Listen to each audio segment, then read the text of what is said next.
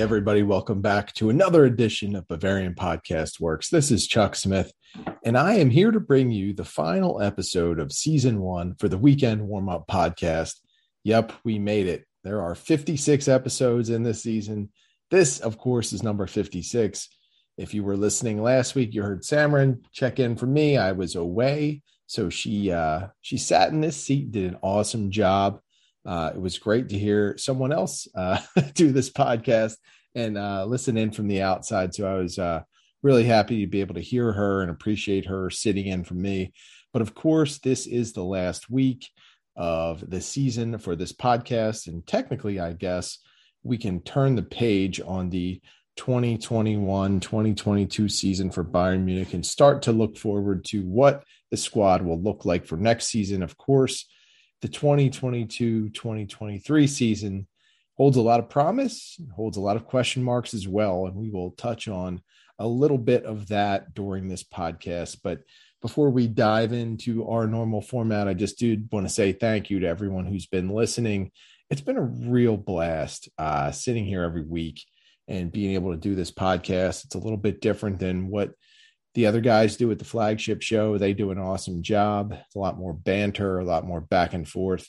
And of course, with the preview and the post game, we love to give those shows some exposure. And we love that people like to check out the preview show to see what's coming for the upcoming games, and also the post game show to be able to react with everyone. It's really awesome. So our plans are to keep all four shows going, and we will look at ways we can add other shows. We have a couple of things we're kicking around, maybe not on a weekly basis, but we're all in the think tank right now, trying to look at ways we can reach the Bayern Munich fan base. So there'll probably be some news to come, but for right now, we're planning with 4, and we'll see what else we can add along the way for next season. But again, thanks to everyone who's made this a lot of fun on a week-to-week basis. I appreciate all of the downloads, all of the views on the website, and every interaction that we have, especially on Twitter. It's always a lot of fun. So much appreciated. And you guys are the best. Now that we are done with that, we can get right into it. And there are many things we learned this week. And one of them is that I think I'm completely over this Robert Lewandowski transfer saga. And man, it's one of those tough things, right? So we went through this on the site back in 2018 when Lewandowski was flirting with Real Madrid for the better part of 6 months. And it was really painful back then because it was just nonstop. There were transfer rumors every day, and it wasn't just Real Madrid. We saw all the likely candidates: Chelsea, Manchester United, Manchester City, Liverpool. You saw them all. And back then, it was kind of a running joke on the site. We covered it because that's what we're here to do. We cover these stories. And believe it or not, we are drained from these just like you are, I'm sure. It's just come to the point in this saga, just like it did back in 2018, where there's been so much back and forth. There has been so much kind of bad blood, but between the parties involved here, that it's just old. And in a lot of ways, I really just want it to be over one way or the other right now. Of course, we have FC Barcelona trying to just scrounge up change and any money it can find, selling off portions of its TV rights. It's just incredible what they're doing to try and generate money at this point. And, if I'm Bayern Munich, I'm probably going to keep that hardline stance. And I'm kind of caught in a tough spot here because I do believe that Robert Lewandowski has put in enough work, that he's done enough great things at the club, that if there was an amicable way to do business here and work something out, that the club should work with him to do that. And I do firmly believe that. I think Lewandowski has went above and beyond in his tenure. He hasn't always been a model citizen in terms of how he's interacted with the club, how he's interacted with his teammates. Of course, you remember he got into a fist fight with Kingsley Coman, got into a dust-up with Mats Hummels. Those are minor things that happen over the course of time on any club. So I'm not super worried about that, but I do feel like he's been a bit wishy-washy at times, particularly back in 2018 and also again this season, or this postseason, I should say. I get that he wants to leave But at the same time, I understand why the club needs to make this a good financial decision. Right now, the latest reports tell us that Bayern could be holding out for upwards of 70 million euro to sell Robert Lewandowski. That number is completely reasonable to me. After all, even at 33, he is likely the most dangerous scorer on the planet. He is a guaranteed 30 goal machine for whatever club lands him, and he will make a direct impact. And he'll probably do so. He'll probably have another 2 to 3 years of really good play left before I think we'll start to see a decline. And that doesn't even mean it's going to be a sharp decline, but it'll be enough of a decline to the point where he's not a player that you want to wrap 30 million euro per season into, if that's what his salary will be. So I understand that there would be some reluctance by FC Barcelona to spend that kind of money on an older player. But his importance to Bayern Munich and what he is worth money-wise should Bayern Munich make it into the latter rounds of the Champions League far outweigh whatever proposal FC Barcelona is going to throw at Bayern Munich. The biggest thing Bayern has to worry about in all of this is how temperamental Lewandowski will be. Will he hold out like he has threatened to, or it's not even necessarily him threatening, but his people leaking these kinds of threats? I can't see him doing that. I can't see him sitting out, but I can see him being a jerk. We've seen a little bit of that before. And he's had some, I don't want to say he's not a kid, so you don't want to say behavioral issues, but he's had some attitude issues in the past. And right now, with really how this team could go from stable to volatile really quickly because of a number of other things, having a very unhappy superstar in your locker room, having to answer questions about that very unhappy superstar, having a coach who could be on the hot seat, having to deal with all of this, it's not ideal. It's really not. And, you know, if I'm Bayern Munich, I have to weigh everything. I have to weigh his monetary value. I have to weigh what FC Barcelona can realistically offer. And I have to weigh how important he is to what the end goal for the season is. And I think for most people, that's a treble, right? Like, you want to win the Bundesliga, you want to win the Pokal, and you want to win the Champions League. That is the initial starting point for goals every season at Bayern Munich. Without Robert Lewandowski, that becomes incredibly hard. The Bundesliga, while still attainable, and I would say they would still be a pretty strong favorite, the competition's getting better. Borussia Dortmund has gotten better. RB Leipzig could be getting better. Bayer Leverkusen has gotten better. It's going to be more of a challenge next season with or without Lewandowski regardless. So Bayern has to look at his value, not just in terms of money, but what he'll bring to the pitch and how much of a drop-off there will be if he leaves. Now, the funny part of this story, and this is the kind of stuff that always cracks me up, is that Bayern is reportedly not even answering the phone. They're not picking up when they see anyone from Barca calling. They're not interacting with Pini Zahavi. You know, in a way, you could say that Bayern are acting like jerks in this whole thing, but they have every right to do it. This is how the negotiations game is played. And for Robert Lewandowski, he's probably frustrated with his stance and where he's at and why he's in this situation and why he can't get out of it and go to somewhere where he wants to be. You know, I'm sure that that's a problem. Barcelona, meanwhile, they're so focused on Lewandowski that, I mean, if this doesn't work out, how do they bolster their team offensively? Do they ride with the players they have? Do they try and make a late run at someone else?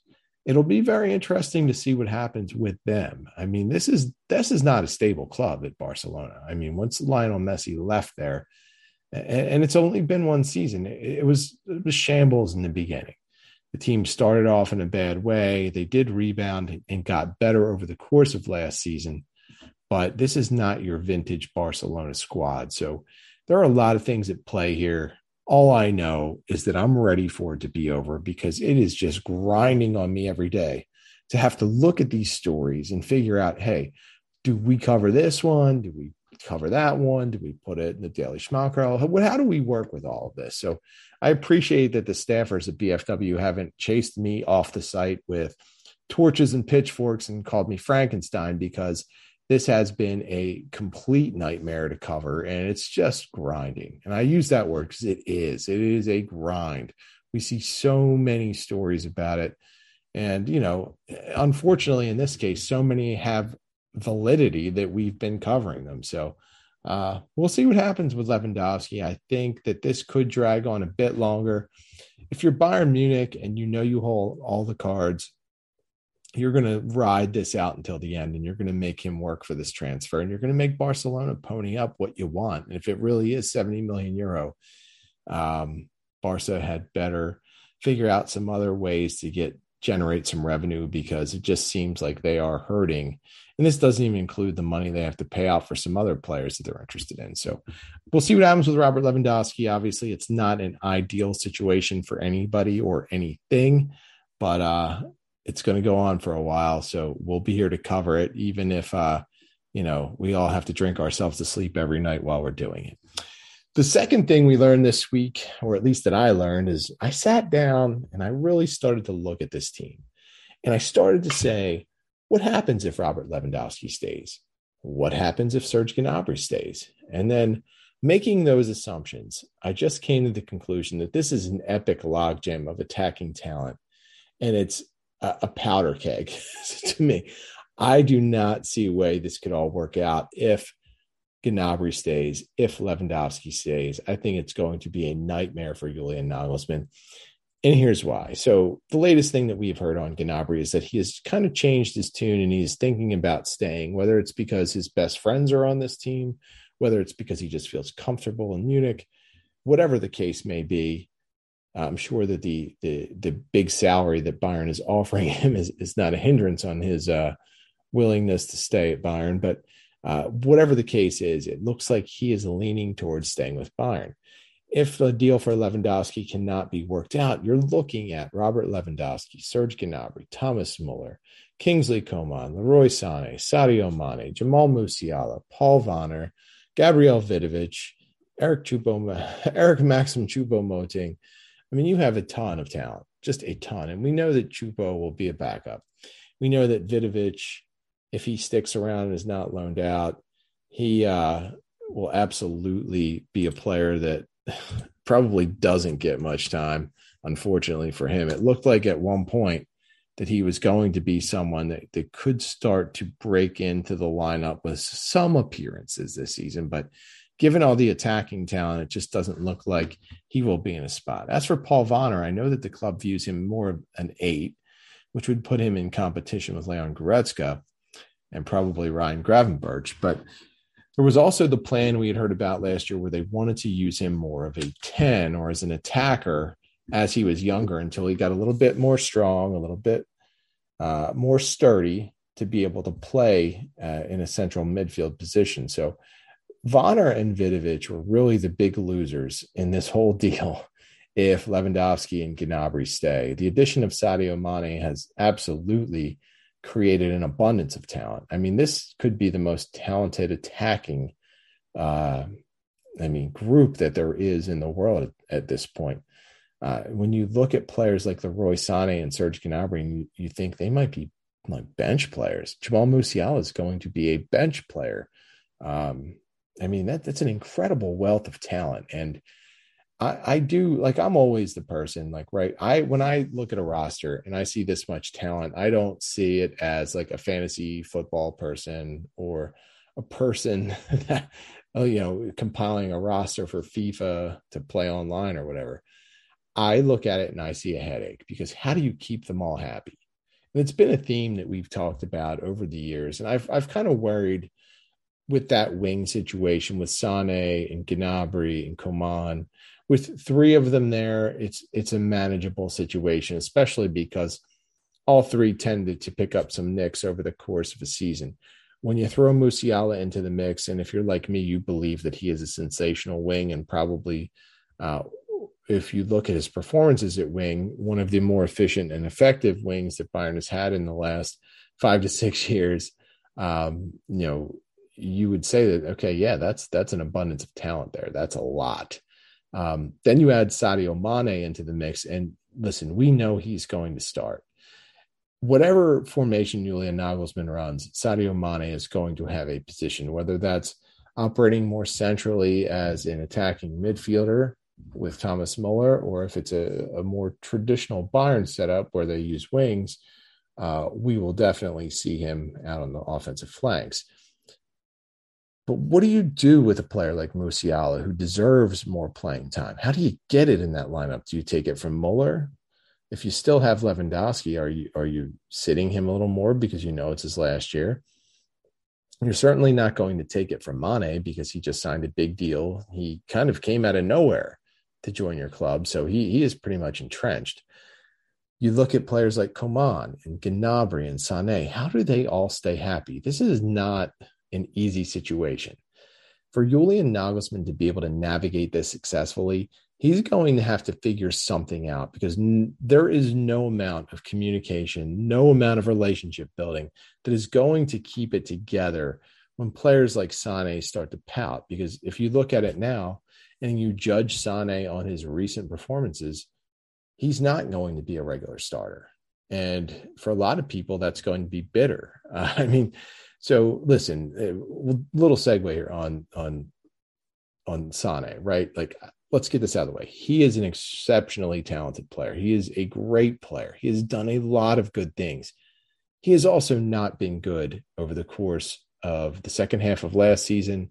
He's not so sharp with Germany in his latest appearances. It looks like he's in a slump. Now, if you say this on our site, you get 10 people jumping down your throat saying you hate Sané, but you just have to look at it objectively. Like, I don't have a bias against Sané. I could really care less one way or the other.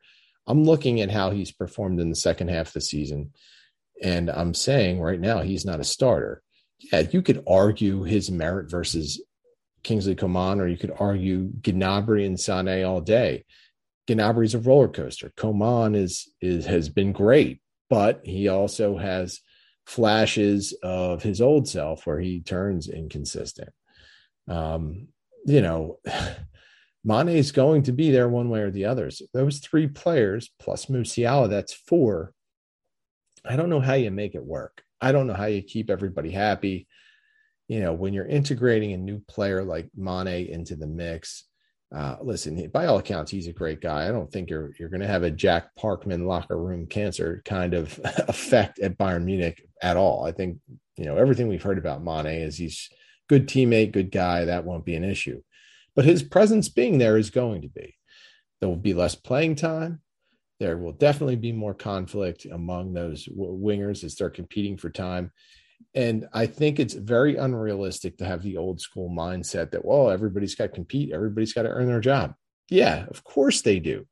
But that doesn't mean they're not going to be happy. It doesn't mean they're not going to become a distraction, or they're not going to sit there and pout when they don't get rewarded with a starting spot. It's going to be very difficult. Now, you could look at this and you could say, well, this does get easier if Robert Lewandowski leaves.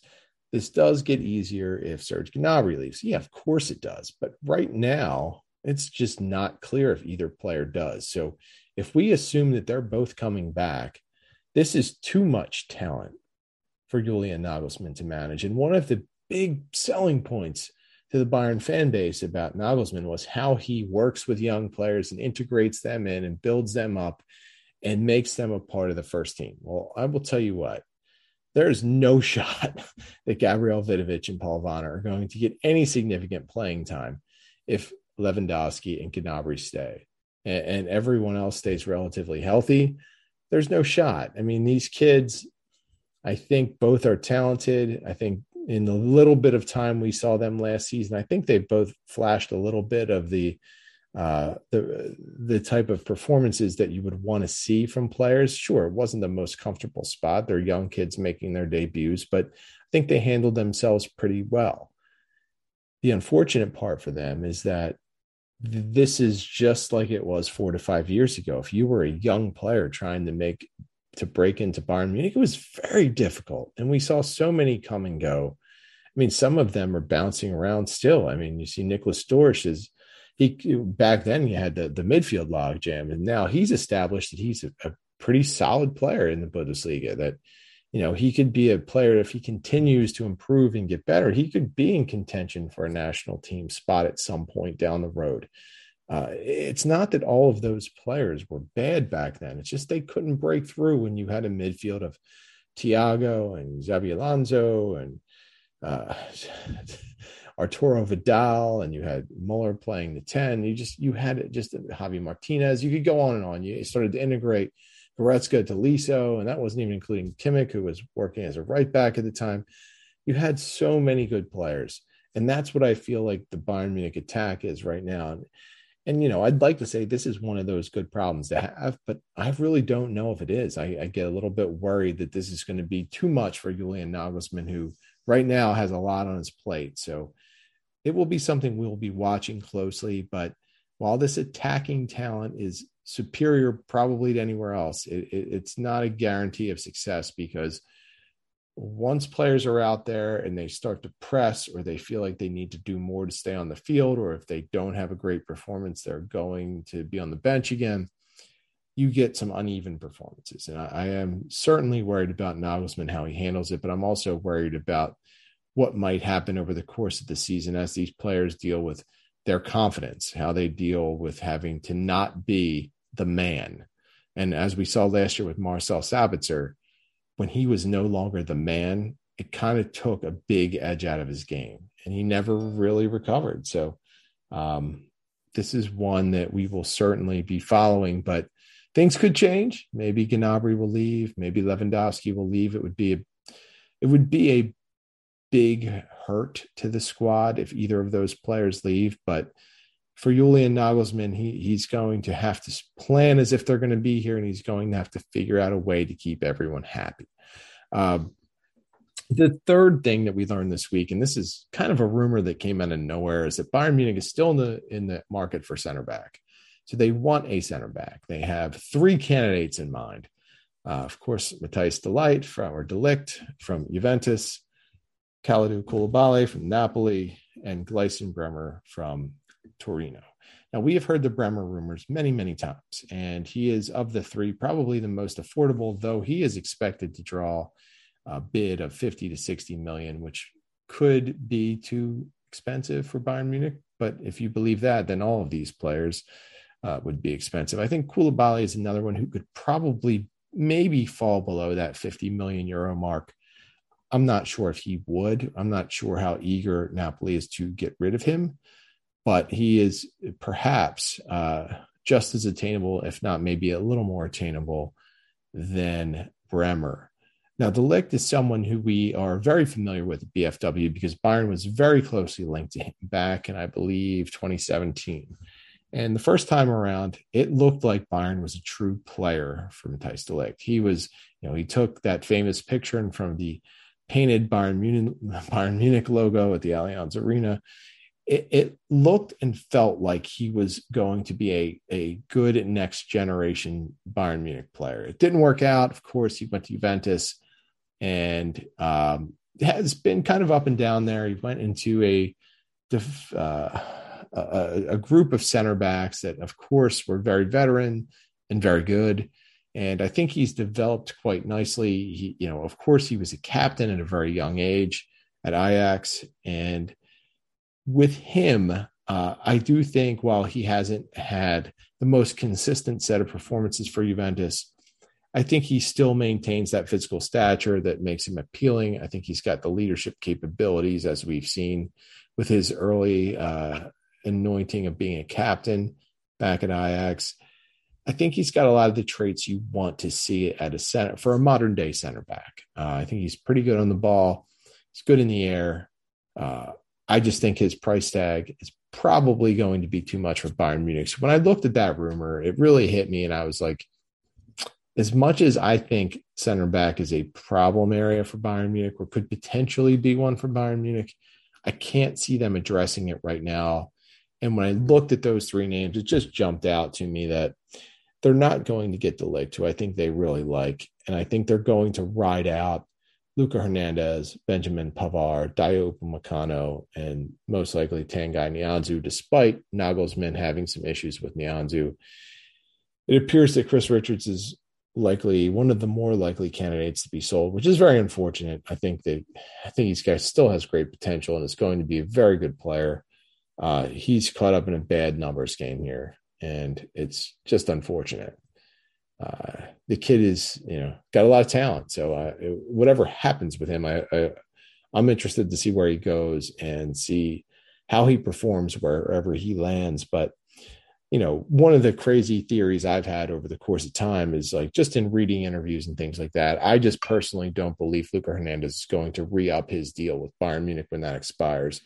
When you factor that in, if you're a crazy person like me who believes that, you have uncertain futures for Benjamin Pavard, who, he's going to make the move to center back this season, but we don't know exactly what his future plans are. And then you have Dayot Upamecano, who has great potential, but was very shaky last season at times. And Tanguy Nianzou, he is a case all unto himself. He has not proven anything yet. So center back is a problem area for next season. And while it does make sense that Bayern would be looking into three players of the quality of De Ligt, Bremer, and Koulibaly, I can't see any of the three making the jump. I can't see Bayern bucking up that much unless they sell a couple of players like Lewandowski or Gnabry or Richards or Xerxes. I mean, there are plenty of candidates for sale, but can they generate enough revenue to get a good, impactful center back? I know they want a leader. I know they want someone who would really fill into like a future captain type role. I'm not saying whoever the center back is would be the captain, because clearly Kimmich is going to be next in line. But, you want somebody who's vocal back there, who can lead and who can really be that voice on the back line that can lead the way for the future. To me, that person is De Ligt, but it's never going to happen just because he'll be too expensive. And I can't see that move happening. I can't see Bayern being able to buck up what Juventus would want for him. So I'm not going to put too much stock into that. The fourth thing I learned this week is that Borussia Dortmund is getting very, very close. They're not there yet with Bayern Munich. They're not neck and neck or anything like that, but they're getting there and they're making progress. A lot of this is going to fall this season on Edin Terzic and how much of an impact he can make. Can he repeat the success he had when he was an interim manager? Can he reach the players like he did then? It's possible. Of course, losing Erling Haaland is just devastating. And that's really the only reason that I'm not pushing Dortmund up at the same level as Bayern at this point. If with all of the moves they made, with adding Sula and Karim Adeyemi and Nico Schlotterbeck, adding players like that to the existing core group that Borussia Dortmund has, I think it has absolutely made Dortmund a better team. But losing Haaland was such an immense loss for obvious reasons. It's going to be one of those things. It's not going to be easy to replace. You talk about Sebastian Haller and how he can come in and make an impact. I like him as a player. I think from a physical profile, he can do a lot of things. He can score in the air, he can score with both feet. He's got a lot of talent, but he is not Erling Haaland. And that's going to be an adjustment. He doesn't have that dynamic speed and pace that Haaland has. He's not as explosive as Haaland. And I think, if you watch Dortmund play over the past couple of seasons, that is what really stuck out. When Haaland was on, you never felt like Dortmund was out of it. And when Haaland got the ball, it was like you had to hold your breath because you were so sure he was going to do something that was going to create bad things for the opposition. And, losing that type of player, it is a killer for Dortmund. But I do think that they have made such good strides that they're pushing their way to that area where they are going to be a very serious contender to Bayern Munich this season. And while I don't think they quite have the mix yet, they are well on their way to getting there. So Dortmund is always a team to watch if you're a Bayern fan, but I do think that the pathway for them moving forward is way more clear than it has been in recent years. It seems like they've avoided the crazy missteps this off season so far. And part of me hopes that they can continue to do that, because it's always great to have Bayern and Dortmund operating at an optimal level. So that's something I would like to see. I still favor Bayern, of course. They're just deeper, better, stronger right now. But Dortmund's getting there. So they are a team that will be on the rise, of course, with Leverkusen and RB Leipzig. There are a lot of fun things about the Bundesliga. Of course, we'll touch on many of those in upcoming episodes. But there are a lot of reasons to be excited about the Bundesliga this season. So the fifth thing we learned about this week was one of those crazy stories at BFW, right? So of course we hear that Julian Nagelsmann, it's confirmed he is dating a Bild reporter, right? So we cover that on the site. And if you've read BFW long enough, we don't get into any of the salacious details, the personal lives or anything like that. Because frankly, we just don't care. I mean, like, it's tough enough when you run into the stories, like the unfortunate, really tragic situation with Jerome Boateng and his ex-girlfriend. It was a very awful incident. Of course, over the course of time, we've had to cover, very bad stories with Kings of Coman and Franck Ribéry, among others. It's not easy to cover those, right? Because the nature of BFW is that it is a fan site, and fans, for the most part, large segments of the fan population don't want to hear bad things like that. So we always try and cover them from a news perspective. And when we looked at this Nagelsmann situation, to me, it's like anything else, like it's his personal life and it doesn't matter. The reason we did a post on it is because it does affect how the team is covered by Bild. And we don't know the specifics of when the relationship started or any of that. And that will never probably come to light, right? Like that's all going to be buried. But Nagelsmann's new partner, I guess Lena Wurzenberger, she has done some really good work for Bild, and she is one of the writers who has really, had a big lead on Bayern stories over the past couple of seasons. She is a writer who at BFW who, we read her stories, and of course we put our spin on them to post, right? So she's absolutely a writer we have seen and gotten to know in terms of her writing and what her stories are. And, by all accounts for us, she's always been a very good writer and has put out good stories. And, of course, we have put our spin on many of those. But the reason we did the post is because it does change how the team is going to be covered. She was obviously a very good writer, someone that was ingrained in the team, got a lot of good information, a lot of good stories. That will change. Now, it's not all that uncommon, believe it or not, that either an athlete or a coach becomes involved, with a writer or a reporter, whatever. It happens. It's human nature. And I think like when we post things like that, people sometimes don't even expect what we're doing. Like they automatically assume we're jumping into, home wrecker type stuff. And, Nagelsmann left his wife for her. We don't know any of that. So we would never say that. But when it does come to these things, we will cover it from what is a news perspective. And that's what we did. And, it's kind of funny. Like people take this a lot of different ways. I don't have any idea what type of person Julian Nagelsmann is. I don't know if he's got bad traits, all good traits, whatever. All I know is that he's a dedicated coach. He has absolutely embraced technology and of making the coaching profession evolve, and he's innovative. And I get all that. And listen, I was a proponent when they hired him. I thought he was a good fit.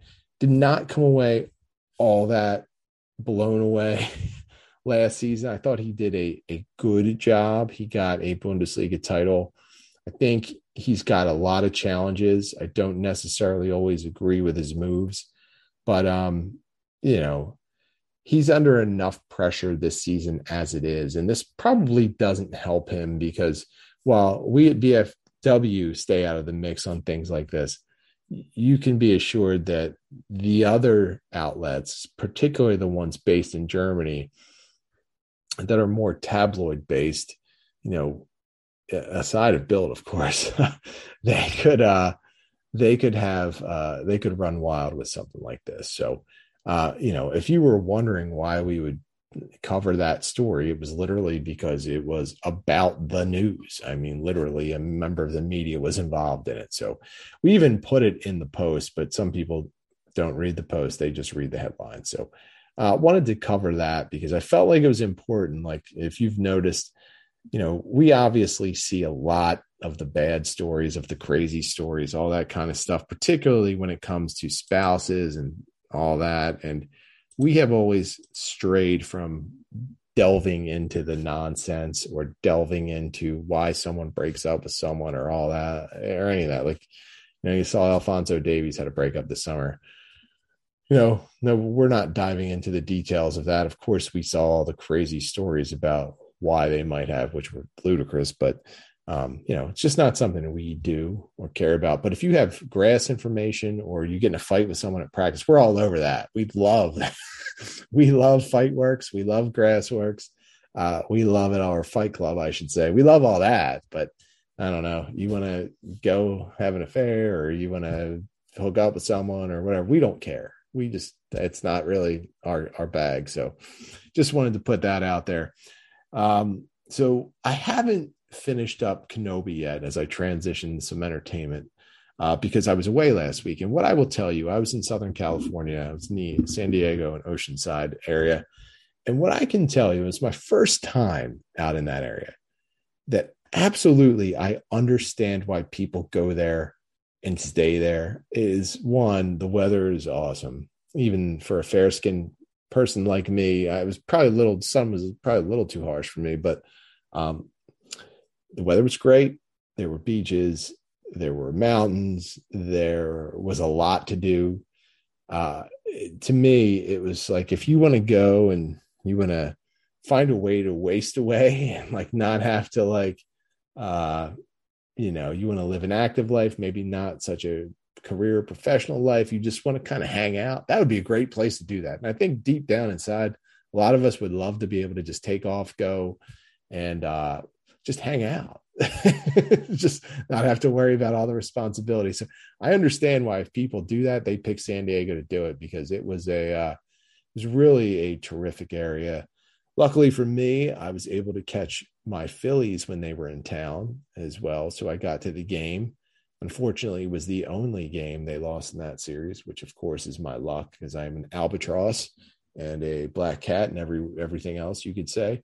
But the funny part about that is I was actually on TV somehow. I've never been on TV at a game in my life. The hundreds of games I've been to, either as a fan or covering them or whatever, I've never been caught on camera. And this time, of course, I was. So it's kind of funny how that worked out. But overall, great trip. I was out there with my daughter for soccer. So that was a lot of fun. That was, really cool to be able to get that experience. And I have to recommend it. I mean, listen, I am not a beach person because I go from like white to red to pink back to white. Like there's no like tanning for me. So I'm always like, I have to cover up with everything. I'm wearing a bucket hat, sunscreen, long sleeves, whatever. Right. Cause like, I don't, listen, I'm trying to avoid cancer as best I can at this point. But it is just a fun area, a lot to do. I felt like everywhere I went, people were active, riding bikes, paddle boarding, whatever, boating. It was awesome. Just really awesome to see like that type of community. And I get it. It's one of the few things, like when I go somewhere, I always kind of gauge, could I live here? And while being a married father of two, I can't picture myself going to San Diego. But if I was like 20 and I had like nothing really going on, I absolutely could picture myself going there and being a beach bum for a little bit, just kind of living that lifestyle and really enjoying it. So pretty cool. I would highly recommend if you ever get a chance to go there, visit the Oceanside area, Carlsbad area. They were really nice. The stadium in San Diego for baseball was awesome. Really good setup. For a stadium dead in the middle of the city, it was easy to get in and get out of. So I was impressed with that. And just the sight lines were good at the stadium. They had a good Gallagher Square within the stadium, which is this kind of like a friggin' party area. It was like a rave going on. It's really cool. Again, if I was like 20, I would have been all over that scene. But unfortunately, like I'm like barreling down on 46. So while it was cool to see, I don't know that I could have hung there all night because, who wants to be the old dude at the young person party? So had a great time there. I'm going to catch up on Kenobi, finish that off. I'm going to catch up on the boys and hopefully be all in tune for this weekend and caught up on everything that I need to see. And somehow I missed Peaky Blinders released the season a while ago, and I had no idea. So I'm like freaking out because I don't know how I missed that.